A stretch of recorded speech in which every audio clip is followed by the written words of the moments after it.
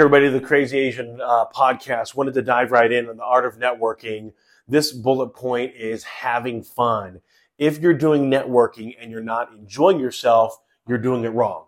And more importantly, what I mean by that is you're probably choosing a networking activity that you don't necessarily enjoy. And so you want to have a look at that. So some people, they really enjoy joining a chamber of commerce. Other people find great success in the local business networking in action, the BNI groups. Other people might find it more advantageous to ask for referrals.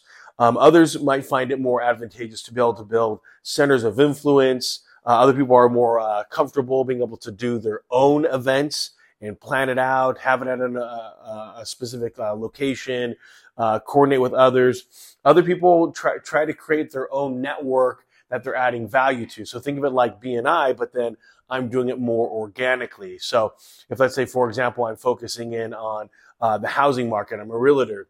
Well, maybe on a monthly basis, I connect with a title person, a mortgage lender, someone that flips homes, someone that does renovations, someone that does HVAC, an electrician, a plumber, someone that does property management, another person that does renovations, right? Someone that does appraisals. All these things go on, right? And I'm building up my own network. And these are people that are focused in on the exact same niche as me. And so we can create this collaborative process. So as I described a variety of different ways that you can network, you want to be able to make sure that you're choosing an activity and events that really bode well with you, that make you happy, that give you this sense of, I really feel comfortable and excited about what I'm doing.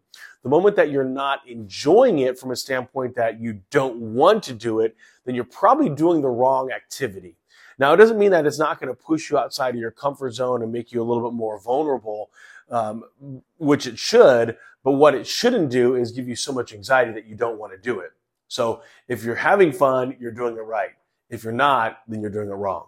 Shrooms out.